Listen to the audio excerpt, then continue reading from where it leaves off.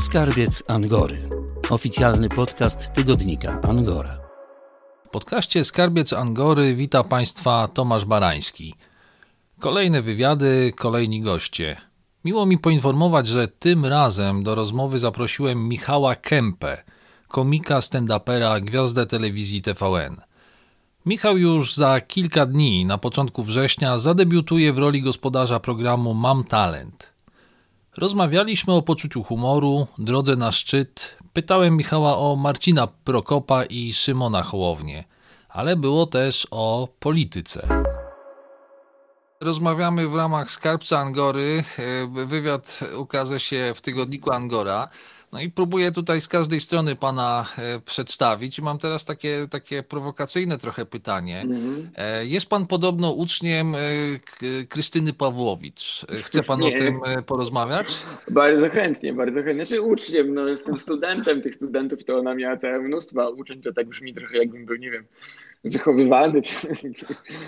No pan, każdy pedagog gdzieś tam jakiś ślad zostawia na tej naszej drodze. Ale ja już to kiedyś mówiłem. Krystyna Pawłowicz i nie tylko mi, ale całej masie studentów jawiła się jako taka przyjazna, miła pani, trochę zabawna, śmieszna. Z pewnym dystansem na nią wszyscy patrzyliśmy, która nie robiła studentom na przykład krzywdy. Była bardzo miła. Powiedziała, że nigdy nie postawiła nikomu oceny tam 2 czy tam 1, już nie pamiętam jakie na studiach, niedostatecznej oceny. Znaczy nigdy nie oblała studenta.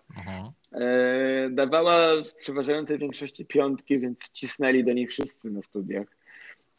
Całkiem nieźle tłumaczyła rzeczy. Natomiast to był też moment, w którym ona jeszcze nie była w polityce. No, było widać, że pewne takie kłopoty z emocjami ona rzeczywiście ma i z utrzymaniem ich na wodzy. No i to pewnie eksplodowało w momencie, w którym człowiek znajduje się bardziej na świeczniku, na jeszcze gdzieś tam wyższym. No, wie pan, jak już wracając do naszych metafor himalajskich i wspinaczkowych, czasami jest tak, że ktoś ma predyspozycję do choroby górskiej, ale do momentu, w którym się nie znajdzie na 8000 metrów, to ta choroba się nie ujawnia po prostu. No i pani profesor Pawłowicz, ona się ujawniła i ona niestety trwa. No, nie cieszą mnie jej wpisy, ja nie bawię już niestety na Twitterze i tak dalej.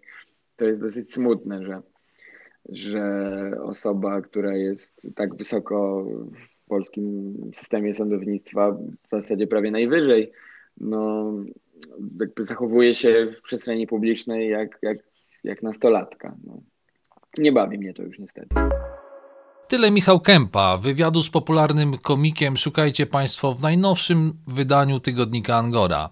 A tymczasem zapraszamy do subskrybowania naszego podcastu Skarbiec Angory. Podcast jest dostępny w takich serwisach podcastowych jak SoundCloud, Spotify, Google Podcast, Apple Podcast, a także w serwisie YouTube.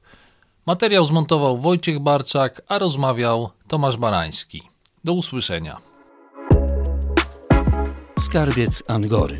Oficjalny podcast tygodnika Angora.